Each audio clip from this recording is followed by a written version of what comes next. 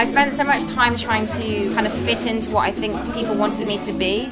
And, you know, I was trying to be, you know, the cool girl. Like, I was trying to be the girl on Clueless. I was trying to be the princess. I was trying to be this person that I thought other people wanted me to be. And I started hanging around with the popular girls because when I was hanging around with them, it was an easy, quick route to ticking all those boxes. Yeah, we were the cool kids in school, and yeah, we had all the boyfriends, and we had the nicest. So when you're a teenager and you think that those are the most important things, like, it's the easiest thing to do is just to, you know, tick off all the boxes and be mates with those people. Hello, I'm Dave. I'm the guy that's putting all this stuff together. I need to get better. Please make me better. I want to get better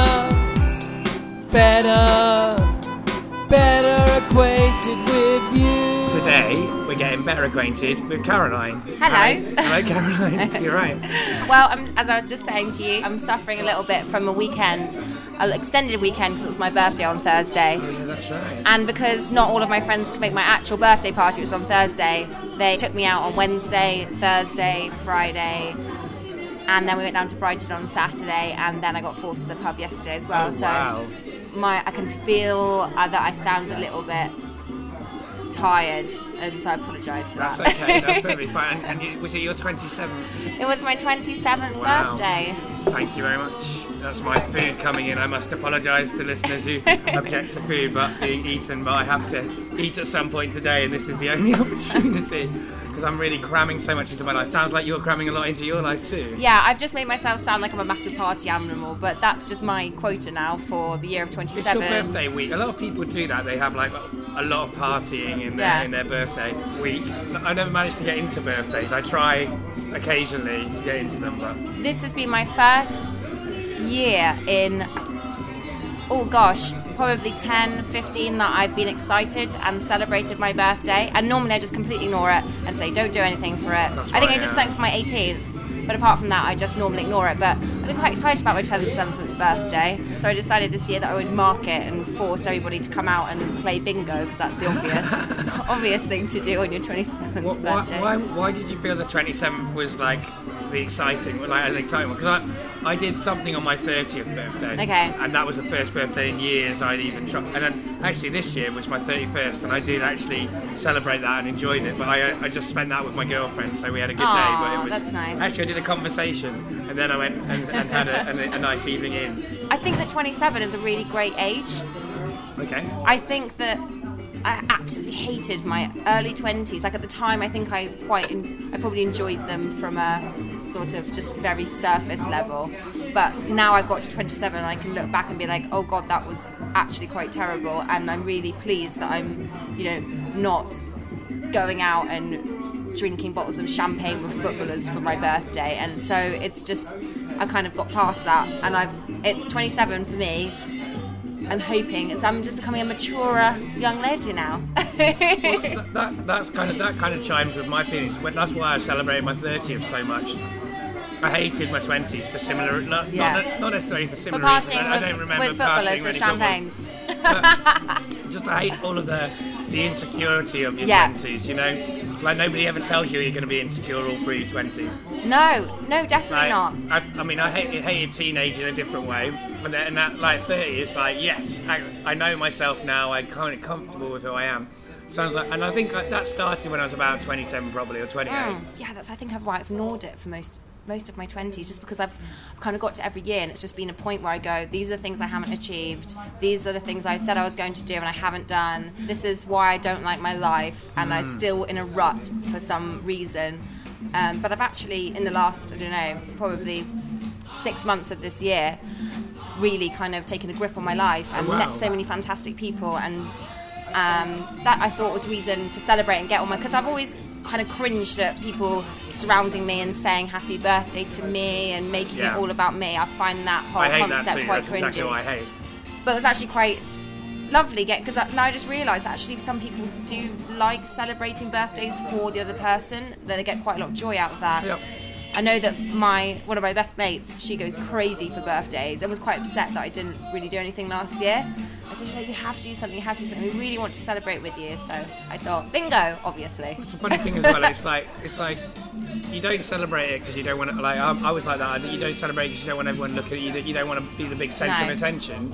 But then I sort of suddenly thought, well, why shouldn't I occasionally celebrate? You know, why am I being so hard on myself? Why can't I have one day a year? I still have a problem with it, because the reason I have a problem with it is just because all celebrations remind me of harder times when I was a child, where they were never very fun. I never really enjoyed the stress of Christmas or birthdays, so I always have a bit of a don't want to get into it kind of situation, because of just not enjoying celebrations growing up. Yeah. I mean, that's pretty much why I have a problem with them. But I've got to the point where I know I shouldn't have a problem with it, and I need to learn to enjoy myself and have fun. Yeah. Definitely. No, and that I can probably give you 10 birthdays where I've ended up in tears, just going, I hate what's going on in my life right now, or something happened at school that day that really upset me. Yeah, I remember on my 13th birthday, I was told off for bullying, and I didn't even bully this little girl. But it ruined my birthday because my parents didn't give me my presents, and I was sent to bed. God. And no presents on my birthday. It was quite tragic. I had a similar situation one Christmas where I opened the wrong present by accident and was blamed, and it was said that I did it deliberately, and then that completely ruined the Christmas. Yeah, it's funny how that kind of little things like that can really have a big effect. Plus, my dad has never celebrated his birthday. Actually, he celebrated his 60th, but apart from that, since the day I can remember, when every time it's been his birthday, he's gone, well, I'm not dead, but I probably will be soon. And that's kind of his attitude is very pessimistic. Like, these are things I haven't achieved in my life, and I've definitely caught on that. Yeah, he's a massive pessimist, is my father. Yeah, I mean, it's a funny thing with birthdays, isn't it? Because you do always reassess your life. Yeah. Like, you can't help it, because it is like a marker of this is a year's gone by, and it's an arbitrary thing, but you can't avoid it. So the first question that I ask everybody is, how do you know me? Which is a strange one for you to answer, because how are you going to answer? Well, we know each other because of Spark London, which is a storytelling evening at the Ritzy, which is where we are right now. That's right. Listening to somewhere between lift music and reggae. Yeah, it is. That's a good description of it. Lift music, reggae. That is kind of what's going on in this room. Yeah. And so that's how we know each other, from the storytelling evening, which I started going to a year ago, almost a year ago to this date, actually. And I mean, the first time I met you, you told a story that night. I think I was recording. I think I was in charge of recording that night as cover for the guy that normally does it, Matt. And you told quite a story. And then I guess the experience of telling that story made you want to come back and tell more. Well, I was asked to, from telling that first story, I was asked to go and do your sort of flagship kind of end of the month event. Right, the curated night. Exactly, at Canal Cafe. And I met so many lovely people, and I absolutely loved it. And that was the thing that keeps me coming back. And the people that you meet here are just so different from the normal people that I work with and hang around with, people coming from all different backgrounds, and then that's what really got me hooked. And just listening to so many people's fantastic stories, literally from around the world, all together in Brixton. And it kind of strips it back, doesn't it? Because you're telling true stories about yourself. It doesn't matter that you haven't got very much in common, because we've all got lives in common, and so suddenly you kind of connect with all these people, and it's great. Exactly. You'll get people go up on the stage, and then you'll be going, that happens to me, or laughing, that happens to me, I've done that stupid thing as well, or, God, I can really empathise with that person. I've had a couple of people find me on Facebook afterwards and say, your story made me laugh because of this, or made me really think about a time because of that, and thank you for sharing it. And I've done that in, return. And it's such a lovely thing. It's such a really lovely gift that everyone can share together. I agree. I mean, that's one of the reasons I fell in love with it, and that's why I've got more and more involved, so much that I'm now running a night in Hackney for them. So I guess I'm part of the Spark now, but I still kind of a little bit shocked that I'm a part of this kind of really great thing that inspired me and changed my life in lots of ways. It's great to be. And so when I was at school, I was really up for being on stage and, you know, doing the jazz hands, wanted to be an actress. Actually, I think I just wanted to be rich and famous when I was 16. I have a video, or my parents made a video of me when I was very small saying, when I grow up, I want to be rich and famous, like the little brat that I was.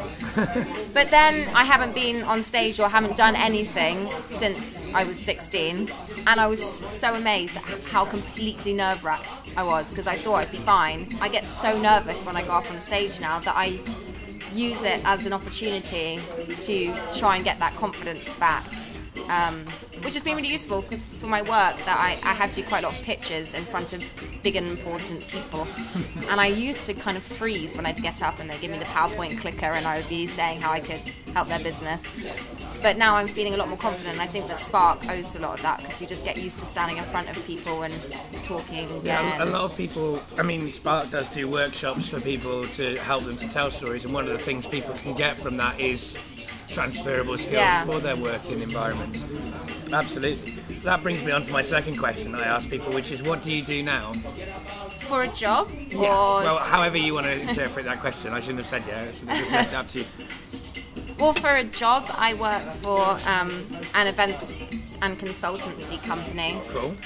Yeah, it's fine. It's not what I want to do forever, but no, I should phrase that another way. The company, the people that I work for, i.e. the companies I work for, are not the companies that I would like to work for forever. Okay. But that just happens to be because the guys who I work for, who are fantastic, their clients are all automotive clients, and it's just an area which does not interest me at all. And also the amount of times I've gone into client meetings with people like Toyota, and I'm trying to sell them, like, I can sell your new Aris, but in my head doing a Mark from Peep Show, oh my god, you're the number one contributor to greenhouse gases, you bastards. Yeah, I don't want to sell anything for you. But I'm using it at the moment as a bit of a stepping stone into the direction that I do want to go in. And they're a lovely company, and I'm learning so much because they're a really tiny company as well. And what's the direction you do want to go in? I would love to do a similar job, so organisation, creative, but I would like to do it for an organisation like a charity or something I can really get my teeth into and really enjoy promoting their ideas or their campaigns. That's the direction I want to go in, but I have to have quite a lot of experience before I can go in with a good job, because so many people want to work in charity just for working in for charity's sake. I would like to go in there and actually have some skills. Something to give them. To be able to give them, exactly. And speaking to various friends who either do the job that I want to do or work in consultancy, all say the same thing. Like the amount of do-gooders who want to do-gooders, that's such a negative word, isn't it? The amount of people who want to do good in the world and want to go and work, therefore, for a charity or non-profit organisation, they will have no skills other than loads of time and love for that organisation, which is fantastic. Which can be really, really good for charities. Yeah. But they do also need at the same time, they need to make money. They need to all of those things. So this is what I tell myself daily when I go into these Toyota meetings, like the corporate tour that I am. These are things I can tell myself. So that's the kind of direction that I'm going in. And if you weren't going to answer with what your job was, what would you have said if I'd have said what? Because you sounded like you might have had a different answer from the workplace. Or well, right? It's because I don't think my job really summarises my Are. personality. Yeah. And you know, if you meet somebody for the first time, they go, "What do you do?" I work in events. Immediately, I do the same thing. If I meet somebody who works in marketing or events, I'm like, "Oh yeah, you're probably a twat." So, I mean, I am a twat, but I would also like to have the opportunity to explain that.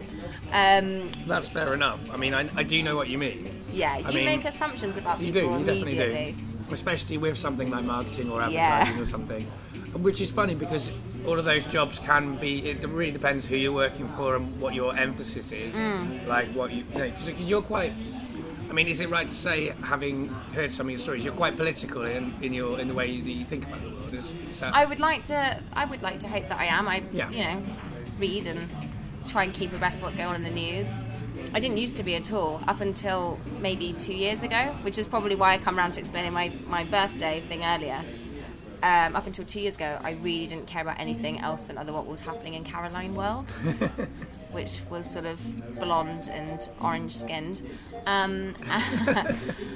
I've tried to really make the efforts to study and try and become a person that I would like to be, or a person that I would be happy to chat to in a bar. And I guess. What happened 2 years ago to change that? What made you decide to change? A couple of years ago, I went out to Honduras, and that was sort of stemmed from this bit of a bad patch in my life where I think it was being 24, living in Bournemouth, still at my parents' house in a real dead-end job. Like I was a manager of this really terrible restaurant where the owner was horrible and very corrupt, and it just wasn't a very nice environment to be in. Oh God. My boyfriend of the time cheated on me. All my friends seemed to be very happy and know what they were doing with their life, and I kind of had this bit of a breakdown and thought I need to get out of this place and this headspace. So I always wanted to learn how to do another language, and I thought the best thing to do was just to throw myself into the middle of nowhere. Started looking around for organisations to work for or to go and donate my time to in a Spanish-speaking country. Came across, after loads of investigation, because when you're looking into working abroad or donating your time, most of the things that you look for in a Google search go, oh, you can come and pat an orphan on the head for £2,000 a month. Right. And you think that's not benefiting anybody apart from some big corporate organisation somewhere. Sure. But I found this amazing person called Eve, and she's set up this project in a tiny little village in Honduras, and it just ticked all of the boxes for exactly what I wanted to do. So I took myself out to Honduras, and the experience of working in Honduras, it wasn't so much working with the children and the people and, kind of really seeing things from the other side. And of course, it was a very humbling experience, realised how lucky I was. But it was the people I was working with, the other volunteers out there who were just brilliant and the most amazing people I've ever met. And they really just made me think about what was outside of my box. Like, they challenged my ideas, and I hadn't had that challenge before. Okay. Growing up and living in Bournemouth, it's quite a small town where everyone knows each other's business and no one really thinks outside of Bournemouth. Doing massive generalisations here, but it's quite true that at least the people I was hanging around with are like that. I think a lot of towns are like that. I'm sure it's not just Bournemouth. Especially in a town which has got so much new money. Okay. Where it does seem to be about talking about what's the latest car everybody's got, exactly. But the people I was working with who were from all over the world. They really, if I said something that was a bit out of their thought process, they would pull me up on it immediately and be like, why are you thinking like that? Have you ever thought about it being like this? And I hadn't. And that's really where my changes came from. And it was therapy every single night, because we had our electricity went off every evening, and we didn't have any computers or music or televisions, nothing like that. So we had to sit outside and just talk every evening to candlelight, sitting in hammocks, and we just talked about so many different things. And I think that was my big turning point. That's really good. I mean, that's really inspiring. I mean, I guess it sounds like you were already going in that direction, though, because when you were making your decision, you were thinking about, what's going to be benefiting the actual people. So it sounds like you were already on your way in that direction. I have some key people in my life who do fantastic stuff. And so I've always had them, and I've had them to look up to my whole life. So although I was living in Caroline world, I also did have the influence of these people to look up to, and I realised right from wrong. I wasn't a horrendous person. I just probably didn't think as much as I ought to, and so it wasn't like I'd suddenly changed from overnight. It wasn't a scene from American History X. No, it never works that way. No, absolutely. There was people kind of pushing me in the directions that I needed to go in already. Yeah. It just took that being in the middle of Honduras with nothing else other than talking to people. And what was Honduras like? I mean, just generally. Honduras is It's a really fascinating and amazing country. Not many people have gone to Honduras either. They'll go to tourist areas. There's some beautiful islands just off of Honduras, which a lot of people on the travelling route go to. In fact, I met a guy the other night who I was talking about Honduras. He went, "Oh, I know Honduras." I went, "Really?" He went, "Yeah, I've been to Utila." I was like, "Well, then it's kind of like going, I know Spain. Yeah, I've been to Ibiza." Like, you don't really know Spain then. Yeah, Honduras is an extremely corrupt country. It's suffered from some various political coups recently. The people there are amazing, but unfortunately their government is just not allowing them to live a very great life. Most of them work for big American corporate companies as well. They'll work for Dole or Coca-Cola. Okay. So they're really under the thumb, and if they're not working for them, they're normally working for El Salvadorian gangsters. Sure, and like companies like Coca-Cola haven't got a very good history, track record of treating workers well in countries that are not Western ones. Like Coca-Cola and Dole are on my hit list if I could get rid of companies in the world or make them treat people who work for them more ethically. I mean, I stopped when I was at uni. I stopped drinking. I mean, I love Coca-Cola. I mean, I'm drinking it tonight, but I actually love the drink, not the company. Yeah. When I was at university, I stopped drinking Coke because at that time they shot their trade union representatives in South America. I don't know if it was in Honduras or not, but ethical consumerism is something that I wanted to do, and now I've got to the point where I'm like, it's such a impossible battle to stop drinking Coke and think that's going to change things. You know?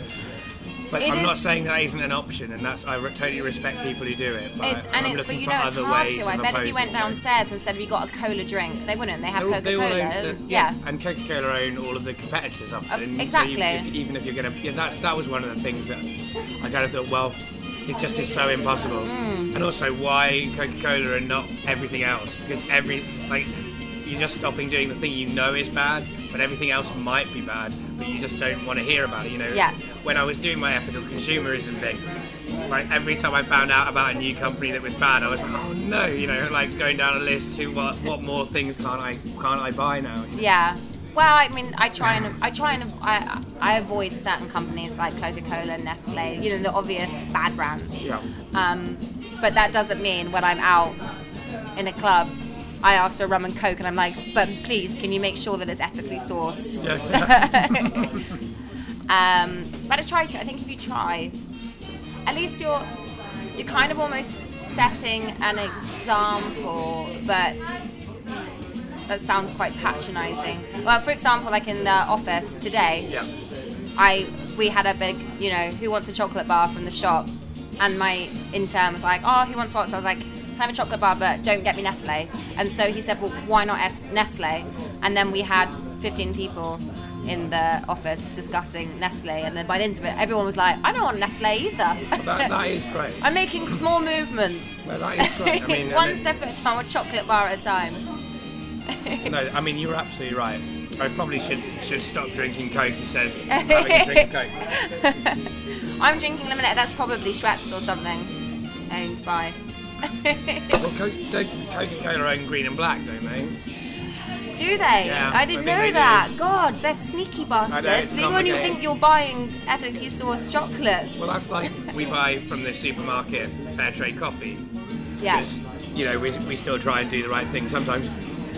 And I always think when we buy Tesco's own brand fair trade coffee, the money is going to Tesco. And they've got fair trade coffee next to Tesco's own brand non-fair trade. You know, it doesn't say unethical all over it. Exactly. So when we do that, we're still giving the money to the same corporation. It's such a weird kind of... I know. It's very hard in the Western world to try and avoid it. Yeah. For sure. But then at the same time, us not avoiding it, you know, is causing other people a lot of pain. Yeah. And suffering, I guess. So... Okay, so what was like day-to-day life in Honduras like? Were you in a village or you were? Yeah, we were in the village about let's see. Yeah, well, it was probably about 45 minutes away from the nearest town, but that was on bumpy roads and difficult transport. We knew that it was going to be on the Caribbean coast, and so I think that I'd arrived there kind of thinking, well, I know that it's going to be quite run down, but you know, we've got a Caribbean coastline.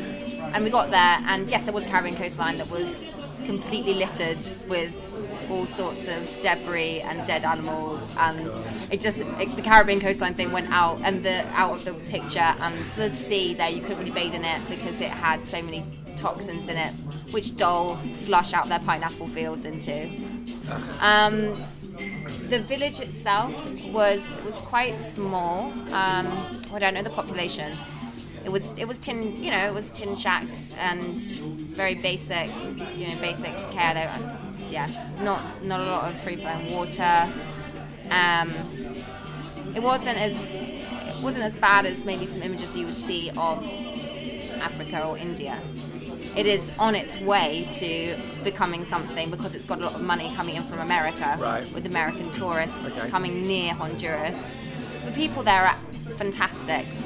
But I think that's quite almost like a degrading thing to say, because I was having this conversation the other day. I went to a VSO campaigns workshop, and we were talking about changing perceptions. And we were having a bit of a laugh. There were some ladies on my table who are from Nigeria, and they're having a laugh at how many people will come and volunteer and do stuff out there, and then report back that the people there were just so lovely. They're like, of course we're lovely, but we're just the same as you. Like, don't... Most places you go, people will be people are lovely. Yeah, people will be nice to you. I take back Honduras. People are lovely comments. Some of them were completely awful. There's a lot of soul, a lot of love, a lot of music. My God, they love their reggaeton music. You'd hear reggaeton blasting out at 6 o'clock in the morning. It was very hot. You couldn't get a lot of the food that you wanted. Things don't work. Electricity doesn't work, and you go to get your phone topped up 45 minutes away, and the shop's shut because it's just shut that day. There's no explanation behind it. Yeah. It was hard, but it wasn't as hard as I thought it was going to be. I quite liked the whole rugged camping thing where you're, heating things over a stove and all. I liked all of that. It was so interesting. But I mean, as far as the school was concerned, we were cramming 50 students into a tiny room. The teachers were never ever in school. They were always on strike because they hadn't been paid for 2 years. Jesus, no wonder they were on strike. Yeah, but the governments don't listen because the governments don't care. They're making so much money from all sorts of... Kids don't need to be educated to work in a factory for exactly. a corporation. That's the sad truth of it. I mean, that's the thing. Well, so the whole idea behind the project, which Eva's set up, is that if they can get, which is the one that I was specifically working on, is they can get a small amount of kids to speak English, then they will be able to leave the village and go and work on those islands I was telling you about earlier, because they're not too far away, where you have to be English speaking because there's so many tourists that come through. And if they can get a job out there, they are going to change their families' lives, because they'll be making an income and not working in a Dole pineapple field and not having to succumb to smuggling drugs across borders for the El Salvadorian gangsters that came through. Oh, that was the most alarming thing about working in the village, was that we were told I wouldn't leave at your house after 7 o'clock at night when the sun came down. And on the second night, we found out why, because you could just hear machine gun fire. And then massive, picture a little village in the middle of nowhere, massive SUVs driving through, pumping out like hip-hop music. It was really bizarre and quite scary. That is scary. Really scary. Actually, on that first night, we heard gunshots, and we heard machine gun shots.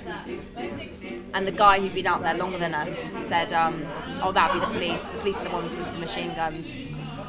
So, I mean, it's just completely corrupt. Yeah. Wow. I mean, how long were you out? I was out in Central America for 6-7 months. Yeah, 6-7 months. I wish I could have stayed longer, but my father was saying to me, Caroline, you're 25. I think you should come back and get a proper job now. But it won't be too much longer before I go on my next trip. That's right. Haven't you booked? You booked to go to India? I'm going to India. Got that right? Yeah, no, you have got. My main research tool for people I don't know very well is Facebook. I am going to India at Christmas. That's just going to be for a holiday with a friend. Okay. But but I have something rather exciting lined up, which is why I'm so excited about being 27, because I've got loads of cool stuff planned for the year of 27. Okay, and why is that stuff? In the summer of 2013, I am planning a trip, hitchhiking and cycling from here to Cape Town. Wow, that's pretty amazing. Yeah, I've always wanted to see more of Africa. I've had several friends tell me it's the most amazing place. And I just decided I'm going to do this. I'm not going to wait for someone else to come with me. I'm just going to go there. So you're going to go from here to Cape Town on a bike on your own? Yeah, I was going to go from Livingstone to Livingstone, as in Livingstone, Edinburgh to Livingstone, Zambia. Right.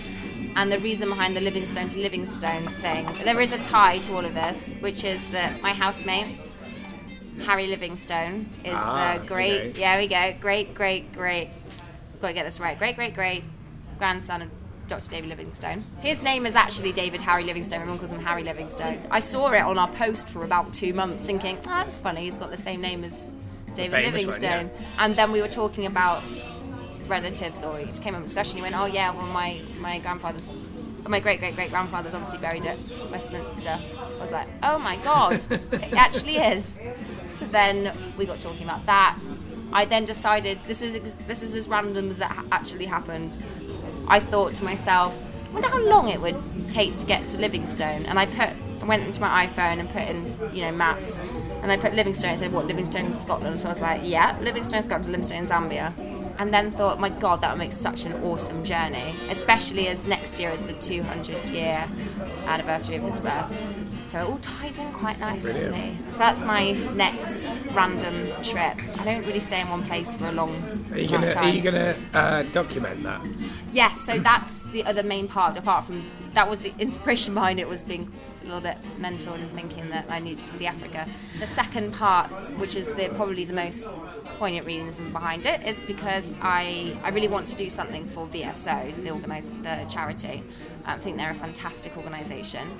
And from this campaign workshop that I went to, and this whole campaign they have at the moment, which is let's break down all these stereotypical barriers that we have, and let's just project Africa as it is. As normal people, we're swamped with all these horrible images of starving children, and with captions like, this person's going to die today without your £2. And it's just a really horrible way to portray somebody, kind of just that you don't know anything about this person, and yet they have a photograph of themselves on a bus in London. That whole doesn't sit very well with me. I can see what you're saying, absolutely. It's never sat well with me, and I actually read somebody's essay once, and I found that the person who was writing it I read it, and I really liked the person. I really wanted to like it, and it was a really well written essay. And he did an amazing thing out in Africa, but something didn't sit quite right for me. And it wasn't until I went along to this campaign workshop that I realised that he was doing what I just accidentally slipped into, which is, the people here are so amazing, right. I feel so humble, and it's... You either get one extreme or another, don't you? They're either the best people in the world, salt of the earth, etc., or they're, horrific, criminal, people to be afraid of. You never get a kind of realistic portrayal. That's fair, I think. Exactly, and I just, it was writing about, like, this person so-and-so, she was raped at this age, and this person so-and-so, her husband, did this and that, and this person, her children died, and it was kind of like, that's their introduction. Your introduction to somebody is by knowing about what horrendous things have happened to them. Yeah, which isn't... I would never walk up to someone and say, I'm Caroline, and this has happened to me. Like, it's just... No, you don't want to be defined. You're defined as that person. Even more reason not to define someone by something like that. I mean, than just like a job or something. I mean, who wants to be that's they're being badly treated by everybody because of one time that they had a terrible experience. Exactly. Don't define people by that. And that's very. I mean, we obviously, and I also think that we write about people in developing countries like this so far removed from anything that could happen in England. Yes, of course, obviously they are removed in some instances, But there are women walking around on the streets today that have been raped. Sure. They don't walk up to people and Absolutely. go, my name's so-and-so and I've been raped. But we feel that we can document this when it's about a country that's really far away. So what I'm getting round to saying in a roundabout way is, yes, I am going to be documenting it. And I want to try and make it into a comedy kind of thing. And I want to make a lot of films and write a lot of blogs and try and tell humorous stories as much as possible. Cool. And get people to tell funny stories and get people engaged in that way, because once you're engaged with somebody because you like them, you get on with them and you feel like you have a connection with them, that's when your empathy is going to be, that's when you're going to start thinking, God, I really hope that so-and-so succeeds at doing this or that, because they seem like such a sound person that I would really get on with. And I think that's when we start breaking down our various barriers with people. It's gone all quite quiet. No, that's really interesting to me, because I mean that's almost this project is obviously not set in Africa, but it's one of the things that I'm doing in Getting Better Acquainted is trying to become more empathetic with other people and trying to sit down and listen to their stories. I mean, and I think it's an interesting angle to go through humour, because humour is something that is very humanising. Yeah. I guess that's where the bit and humour comes from, I guess. Yeah. But I get one thing that I am thinking though, when you're telling me about this project, which I think is a brilliant project, and I think you should come back on Getting Better Acquainted at the other, when Okay, you're will back do. and tell us everybody how it went. Is that you're right? Africa is misrepresented in the media, as I would argue everything is. Yeah.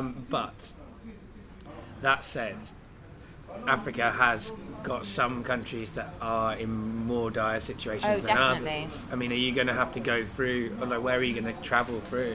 I did have one route planned, which was to go on David Livingstone's last journey, which is basically Egypt down the east coast. But having spoken to the lovely women from Nigeria who had a go at me and said, like, why are you not going to come to our country? And they got quite angry with me that I wasn't going to come because they wanted to introduce me to their sons. I now think I kind of have to do a bit of an S. So you got And to go through also, Nigeria. Matty from Spark London, she Yeah. really wants me to go and see the DRC where she's from. Yeah, well, I've talked to her about the DRC though. I would love to go. But I might need to take somebody with me when it gets to that point. Probably not a safe idea for a girl That's- who have blue eyes, blonde hair, and white indeed, skin to this go is in. one of the things that I'm thinking about. Yeah. Like, you're right. It is definitely a laudable thing to be representing the side of Africa that's not being represented. Yeah. But you are putting yourself in danger quite consistently. There is, you know, it's not all myth. Yeah, no, As I'll you go. know, No, as I you know. know. Yeah. I mean, I'm not saying this to someone who doesn't know it, but how do you deal with that element? Well, I say I'm going by myself. I mean that I'm planning the trip by myself, but I'm trying to get different people to come along with me at different stages and get people to kind of pledge that they will, I've always wanted to, go through Kenya. I'll come through Kenya with you. I've always wanted to cycle around Lake Victoria. I'll do that part with you. Okay. Like, there's two reasons behind that. One, it'll be safer if I'm with other people. I'm going to be more interesting. And the second reason is that the more people you get involved, the more money we'll hopefully raise, because they'll have a different pool of people that they can say, hey, look at this blog, sign up, get involved, sure. see what we're doing. So there's two reasons behind me wanting to take different people with me. But so I say I'm going by myself. But I'm really hoping that all my friends who've gone, oh my God, that sounds awesome, do actually sign up and come Sure. with me. Oh, you asked me a question about Africa. Yes, it's very poor, and so what am I going to do in those scenarios? Yes, that's right. Truth is, I'm not entirely sure. I have some various ideas. But I think that you can find humour in a lot of situations and in a lot of difficult situations. Obviously, I'm not going to point a camera in the face of someone, and say, "Tell us a joke." Why did the chicken cross the road? If you did, though, they probably would have a joke to tell. It Yeah. wouldn't necessarily be one that would make you laugh, but it might be telling in lots of ways of the cultural Exactly. construction of that person. I think I'm just going to... There is a really great YouTube clip that you should have a little look at, which if you put in Hollywood, how does Hollywood see Africa or perceive Africa, and have a little look at it. It's an advert for a charity, and starts off by these four guys, and they're saying, we're from Africa, but if you've only seen us in the movies, this is what you'll think of us. And it goes through like, we love war, and then it shows those clips from films of war. Right. We love and then at the end of it, they go, but you don't really think of us like that, do you? And then it kind of shows them what they're doing. One of them's trained to be a medical student, or you're connected with these people so quickly because you just go, oh God, yeah, no, I did kind of think like that. But sure. look at these guys, they're great. One of them's a medical student, one of them's studying law, one of them's... and that's a really great way to show Africa, and that's the kind of angle I'm going to try and go down. Well, what if you... I mean, are you going to... What am I going to do if I don't find the medical students? Well, also, I mean, like... I'm sure you will find the medical students, but you will also find other kind of cultural issues going on. I mean, are you going to represent everything, or are you just going to kind of hardline go, well, everybody always sees the negative, so I'm just going to do the comedy, and that if that means ignoring something terrible and just focusing on the humour that's going on in this area, I'll do that. I mean, what's your line going to be? I will probably go down positive story route. I think that's a reasonable decision to make. I think that the reason behind that is because people know. They know, and they don't... I'm not saying they don't care, but they see it enough. Me going out there and just being another person who says, oh my God, the situation in South Sudan at the moment, this is what it's like, or, you know... Well, I think there's a real value to... I mean, one of my favourite books that is, I guess, political, but I just think it's amazing, is called Don't Shoot the Clowns. Have you read that? I haven't read it's that. By Jo Wilding, and it's about when her and a group of... she got together a group of circus performers to take a circus into Iraq, because they were like, well, what can we do for the people who are suffering there? We can make them laugh, and we can and it's an amazing, inspiring story. She wrote it up as a book. In the book, she does talk about the negative things too, but in the actual doing the circus, they didn't make circus acts that represented the terrible stuff that was going on. No. As you said, the people in that country knew that stuff was going on, and they just wanted to take away, you know, to give people a different experience than what they were getting at that moment. And have some light relief. Yeah, I think that's really valuable. I'm trying to get one of my friends to... he has a really cool puppet show. It's a comedy puppet show. He took it to Edinburgh. And I'm like, why don't you come and do a puppet show out in Africa? Please That'd come, be cool. please come. That'd be really cool. Yeah, I'm trying to convince him. Now it's on here. He's going to be... he'll be I'll put his name on here and then make people bombard him with requests to do that. But I want loads of people to come and do crazy stuff out there, because why not? Yeah, and absolutely. if it draws a bit of media attention, that would be even better. Sure, absolutely. I think it's a great idea. Yeah. Have you thought about contacting? I know it sounds really tacky, but have you?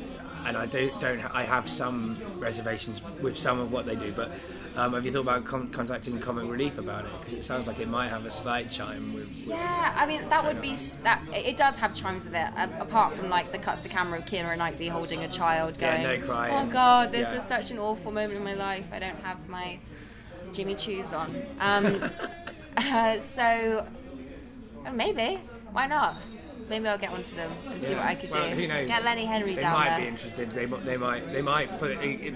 might not be. Because they might be interested. They do make story, well, they do a lot of stuff that does present Africa in exactly the way you don't want to present them. Yeah. Which is, and that's the thing I always find with Comic Relief when you're watching it. It's like you laugh, and then you get that kind of horrific thing, and you just don't know where your emotions is actually supposed to go. And I don't know where the value in that is. They're going maybe on... it makes people pay money. I guess that's what it makes people pay money. It doesn't make me, unfortunately, because no. I feel too manipulated.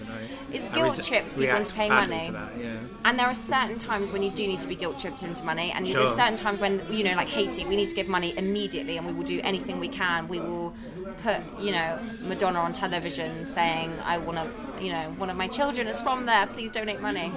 There are certain times when you definitely need to have a rush of money. But what I would love people to do is to go, actually I'm going to think about this, and how can I contribute to this? How can I help? Maybe it's not even through donations. Maybe it's I'm really angry about the fact that we're only giving 0.6% of our annual money to depriving countries in our budget this year. I'm going to write to my MP about that, because I've seen this and I've realised I really want this is a country with hope, and that would be amazing if people are doing things like that rather than just immediately, oh my God, I've seen a picture of, Bono holding a child. I'm going to donate money. Yeah. I had like a 3-hour debate about Bono in the office the other day. And people now on YouTube comes on the radio are like, oh God, don't get Caroline started again. I actually like some of U2's music, but I hate Bono. Yeah. I mean, I like the album Joshua Tree, but I can't forgive Bono for flying his hat. Anything. Flying his hat on first class to a gig. And that's pretty despicable. But also the way that he defends George Bush consistently because of the fact that he persuaded George Bush to give some money to some people who needed it. Exactly. That's not a reason to defend George Bush. Look at George Bush's case history. It's that whole kind of thing. Like, if you get that powerful that you can go and talk to George Bush, you should be continually holding that guy to account. Exactly. Not then go out and do his PR for him, basically. I know, it's incredible. Anyway, I mean, we can rant about Bono also together. can rant about Bono for quite a long time. People always are a bit afraid of me starting to do that. That's good. At least you weren't saying you think he's really great, because we would spend the rest of the interview with me going, you're wrong. Yeah, that is good. I mean, I'm looking down through my list of things I was going to talk to you about, and we really have covered a lot of them, like, naturally. That's why I keep finding happens with conversations. I write down the list after conversations, and I'm like, oh wow, we've actually covered all of them. Because I mean, the trip to Honduras was one of the things that you talked about in your first story. Yeah. And I guess one of the things you talked about in that story was, I guess, that you had been quite depressed for years before that. Has that experience kind of taken away that depression, or is it? I know. I mean, that's a big question, and it's a complicated one. It is a complicated one. Has it taken away depression? It's taken away a different. Yes, it has. Like, I'm not that person that I was back then. I don't, sit in my room with my curtains closed, and I don't think that everybody's awful and doesn't understand me. I don't have that. I don't have that at all. I mean, I have had rather upsetting things happen to me, like in the last year, or upsetting thing happened to me in the last year. I'm sorry to hear that. No, it's fine. It was a breakup. I'll get over it. And that kind of almost tipped me back over, because I thought I was going so well, and I was with this amazing person, and it didn't work out for a couple of reasons, and that got me really down again. But the most amazing thing was the people I met and the support network I had around me at that time. I think when you're quite vulnerable, I know that I talk a lot. I'm very good at just talking about my emotions, which helps, rather than bottling it down. Yeah. So the people that I was talking to were so amazing, and the people I was meeting at that same time were fantastic. And as I said, it was my birthday on Thursday. 3 key people that I've met, or one of them who I haven't spoken to in a couple of years, who doesn't even live in this country, they all wrote me really, really lovely, touching things on my birthday, and it just made me go, oh my God, life is so fantastic. And that was fabulous. I have so many amazing people in my life. It's funny how it goes, isn't it? Yeah. I spent like nearly all my life thinking I was never going to be someone who would go around saying, I'm really happy. Yeah. But the last year, I've just been really happy, and similarly, I'm just very grateful for all of the great people that are in my life and stuff. Having fantastic people in your life, I think anything can throw at you, and if you have an amazing network of friends around you, it can be terrible, but you can also learn so much about... You've got someone to have your back. But I mean, it is luck, it is privilege. Like, not everybody has the opportunity to have great networks of people. Not everyone finds that. Certainly I didn't find that for some years of my life. Certainly at school there were years of my life when I was pretty much on my own with no real networks. I had some good family to be there that's for good. me, which not all of my family were good, but I had good parts of my family who were there for me, and that's a privilege. I mean, one of the things the happier I get, the more I'm almost aware how lucky, how it's a privilege, and how that means that it's something I shouldn't be afraid to be grateful about and be pleased about and share, I guess, almost with people. But also it's something that I should be aware with other people that they haven't necessarily got that, and it's a complicated one, isn't it? Yeah. Being happy in a way that doesn't make you feel guilty that you're happy. Does that sound weird? No. I completely get that, because I spent a lot of my life surrounding myself by people who were loads of fun, but that was about it. and there was nothing really below the surface. And now I have people around me who are just amazing and wonderful and so creative and interesting and funny. And I kind of still think that I don't really deserve to have those people, because I still look back at the person that I used to be, which was never anybody completely horrendous at all, but it was very someone who's self-indulged and only used to hang around with the pretty people, and it was ridiculous. But now I have really lovely, lovely people in my, and I kind of think, oh God, why are you all hanging around with me? You're all, what's wrong with you? But you've changed, haven't you? I've changed. That's the thing. And I think it's like I say, very different. I never hung around with any of the pretty people. I was the opposite of that. Certainly, I think I have changed, like in certain ways. Like it's just like about kind of coming to know yourself, know what you like, appreciating the world, and you kind of change. And then if you're lucky, you kind of, when you've changed, you look around and there's those people there, and they've seen the change or whatever. Like I'm sure some of the people you are close to have been there kind of all the way through. I've had some key people who have always been my mate, and my relationship's grown with them in different ways. Like I have a really great relationship with my brother now, but we were never that close when I was a teenager. No one wants to have their little sister hang around with them, but now we're so close. He's probably the person I'm most closest to in my family, which is brilliant. How many years is there between 5 years difference. So, me and my sister are 6 years, and she's my little sister, and we're really close now, but it takes the time to. 5 years is massive when you're a kid. That's a massive difference. When you're in 20s, it's nothing. My friend said to me, which I think was a really lovely way of summarising. She's always completely honest. She's the person who told me that at the end of the world, in an apocalypse, there would be only two things left, which would be cockroaches and Caroline, me, which is charming, but really nice compliment. But also, she probably could have said it a better way. Anyway, she tells me exactly how it is. And when my boyfriend and I broke up, and I was doing the, oh my God, I thought I'd found the love of my life. This is horrible. I don't know how I'm going to go on. I'd been looking for him for 26 years. She went, no offense, Caroline, but he wouldn't have even looked at you or talked to you before you were 25. So actually, you've only been looking for someone for 2 years in your personality that you are now. I was like, that's a really good point. And when you look at it that way, like I could never have been completely happy at like under the age of 25 with any of the people that I'd met or that I was going out with. So I like to think of it as, I've only been looking for somebody for 2 years. Sounds better than 27 years. I think that's a really good way of looking at it. I mean, when you were hanging with the pretty people, do you think that was like a insecurity thing? Yeah, I think that you spend, especially as a girl at girls' school, you spend, I know I did, a lot of time I spent so much time trying to kind of fit into what I think people wanted me to be. And, I was trying to be, the cool girl. Like, I was trying to be the girl on Clueless. I was trying to be the princess. I was trying to be this person that I thought other people wanted me to be. And I started hanging around with the popular girls because when I was hanging around with them, it was an easy, quick route to ticking all those boxes. Yeah, we were the cool kids in school, and yeah, we had all the boyfriends, and we had the nicest.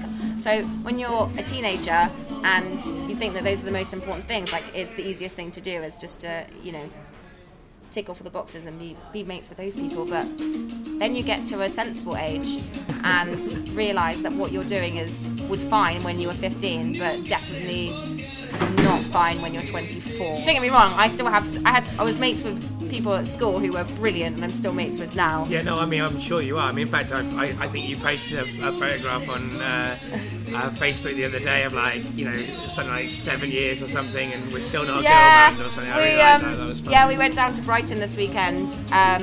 Me and the group there was 5 of us girls at school, and they were all fantastic girls.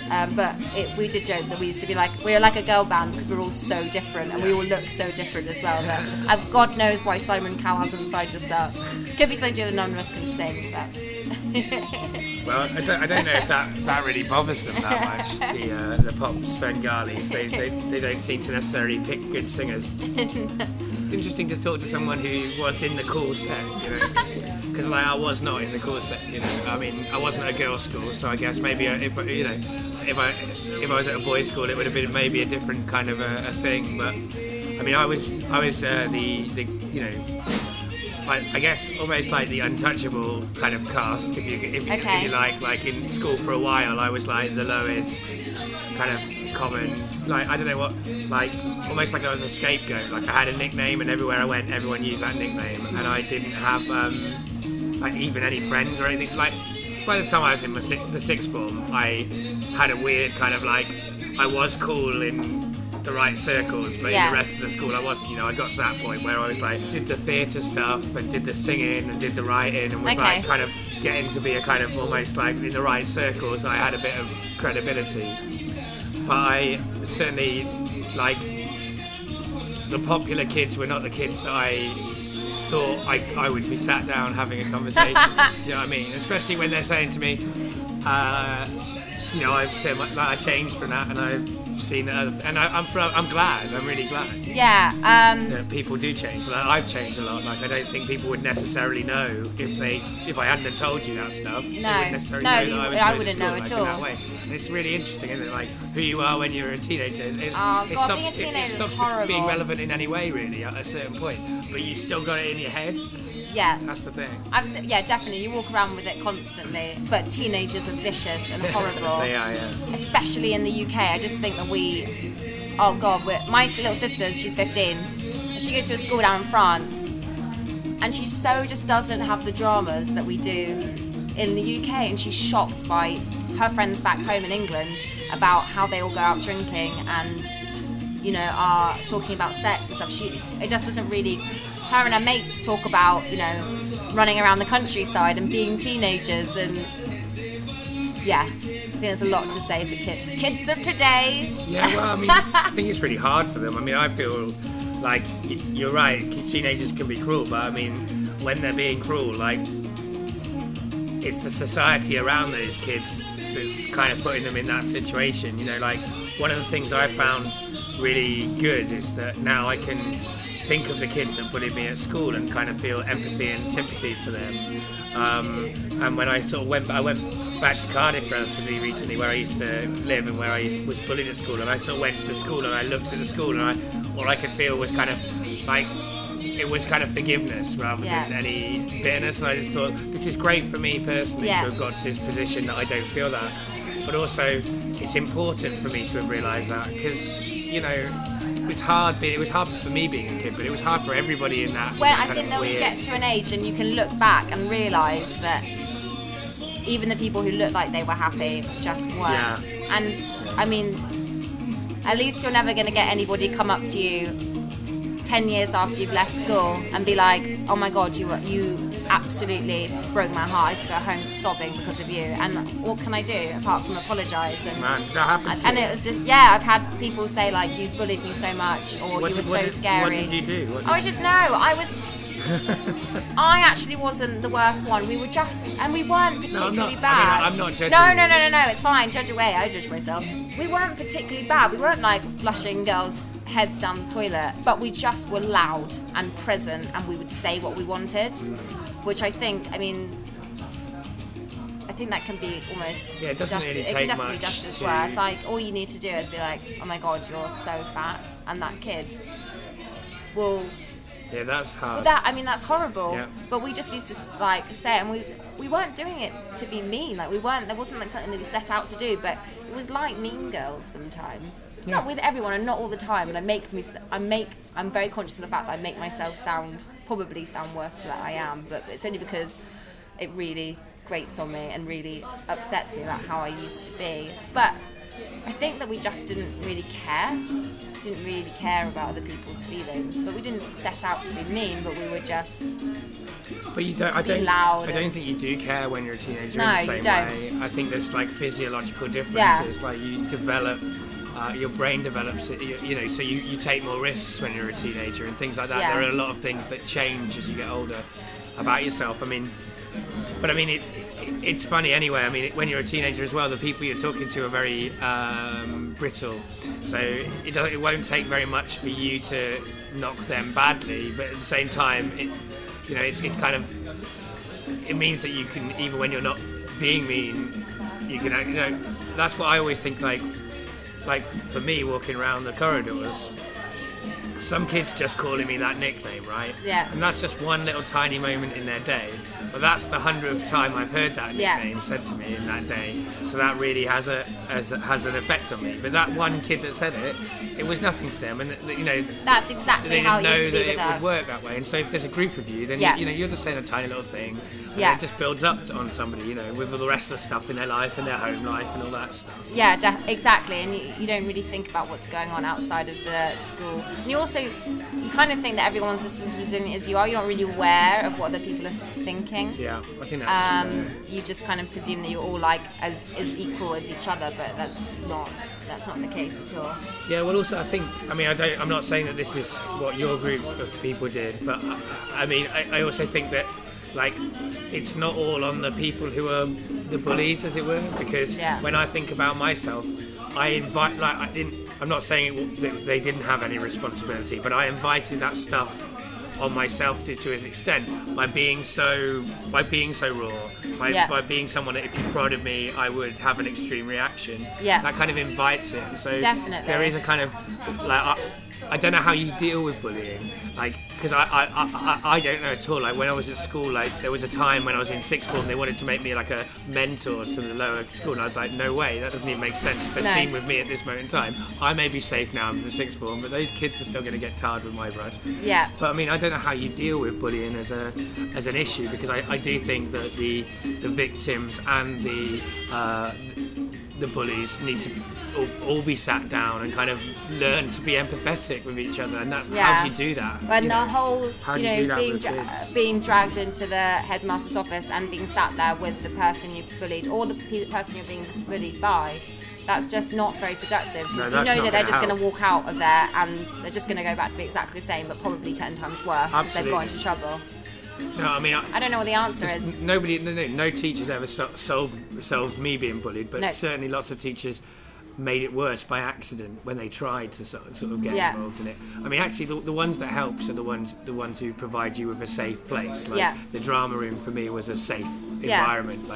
We could go there at lunchtime, and a lot of kids from for lots of different reasons were made safe in that place. And I often think that the drama teacher was doing a very good thing. Whether he knew he was or not, I don't know. I think he did. I think he was conscious. But whether he knew who he was or not, that was the most effective way of helping those kids. Giving people distraction. Yeah, and giving them a safe place. The school isn't a safe place. No. But the drama room was, because you actually can monitor what happens in one room. You can't do that in a school. You can't have eyes everywhere. No, definitely. And I think by the time this was I would talk about it was my early teens that that was bad. And then by the time we get to sixth form, everyone's getting that's it. By sixth form, the same was with me. That's why I didn't have any hassle in sixth form, because the people who maybe bullied me earlier in school, now we're sitting in the same classes, we're in the same common room, and everybody just grows up. They have that moment where they kind of grow up and I was definitely still really loud and very opinionated, and still made enemies but the kids, everyone got their own back when we did our school yearbook, because it wasn't the popular kids who were making the school yearbook, so we all got nominated for the worst kind of things, which is I looked at my school yearbook the other day, and just the way, oh God, it was just awful. It was so cringy, the way how I came across to everybody, and I just thought I was so cool, and I just wasn't. I just thought I was so cool, and by the time you get to, this is my problem, is that I didn't grow out of being like a 15-year-old at all, probably till I was about 21, but I carried on being that 15-year-old for such a long time, and thinking that the way to get people's attention was to wear tiny skirts and be really loud and know all the dance routines to Christina Aguilera songs. You're not wrong. You do get people's attention by wearing shorts. The wrong kind of attention. Maybe. I was nominated in the school yearbook as person most likely to be a porn star and most likely person to have a boob job. Oh dear. I know. Which, looking back now, it's funny, but it's also really sad, because, oh God, my whole of my life built up to that moment where people just went, you're not cool, you look like an idiot, and we've printed it, and here's a picture of your face next to it. that was a fantastic Get Your Own Back, I think. Yeah, I mean, that's, it sounds It was like nominated. The whole of the sixth form nominated me for wow, that. that does sound like a very intense moment. I think I would have, yeah, I can understand how that, I can empathise with that feeling, you know, for sure. This is around about the time, or a little bit after the time actually, where I asked people if they got anything that they'd like to plug. Oh, I think I plugged. Yeah, we sort of plugged early. I would like to have a job. I would like to have a nice boyfriend. I would like to plug my my campaign. No, I think that the only thing I can really plug is my campaign's work. People are going to go, I'm not donating to her. She bullied me at school. No, they won't at all, because you've gone on a journey from that person to here. I mean, that's the thing. Yeah. Like, everybody can change, and you've already changed a lot.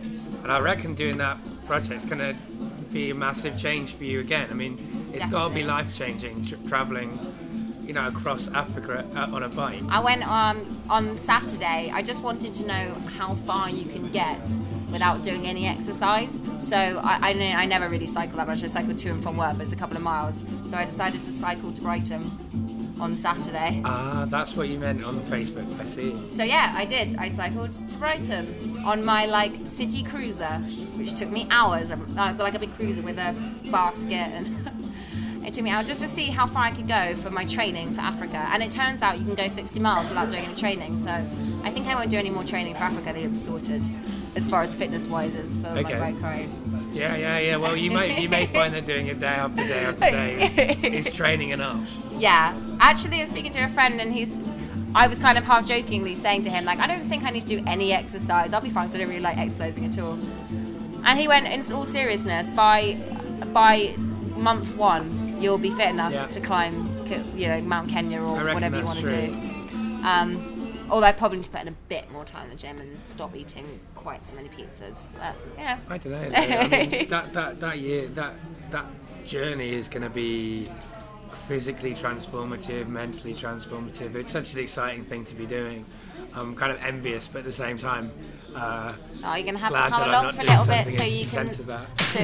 You're going to have to come along a bit, and then you can do some getting better acquainted in. That would be cool. Getting better acquainted in Africa. Well, it's been a pleasure getting better acquainted. It's been great to meet you too. And the last thing I ask people to do is to say goodbye to the audience. Oh, bye-bye, audience. Thank you very much for listening to me. Bye, everyone.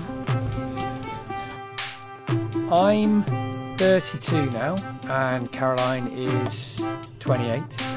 She's yet to go on her trip to Africa, her Livingston to Livingston trip. Various things, I believe, have come up in her life, and she's had different things to deal with. I think that plan is still on the horizon, and if it does take place, I will definitely let people know. She is, however, running an Indiegogo campaign called Building Bathrooms Honduras Child Alliance, which is about raising funds to build a bathroom for a family in El Porvenir, Honduras. It's got 14 days left. Go to Indiegogo/building-bathrooms-Honduras-child-alliance. You've heard a little bit about why she wants to do it in today's episode, so that will give you even more context for it. So if you want to support Caroline, whether she bullied you at school or not, go over there and show your support. You can find Getting Better Acquainted on Twitter @GBA Podcast. You can find it on Facebook. It's Getting Better Acquainted. Have a search on Facebook and like it. Or you can find it on the website www.gettingbetteracquainted.co.uk. You can also subscribe by searching on iTunes and subscribing to us that way. And on the Stitcher Smart Radio app that you can download for your smartphone from Stitcher.com or through the App Store. There are lots of ways to get better acquainted.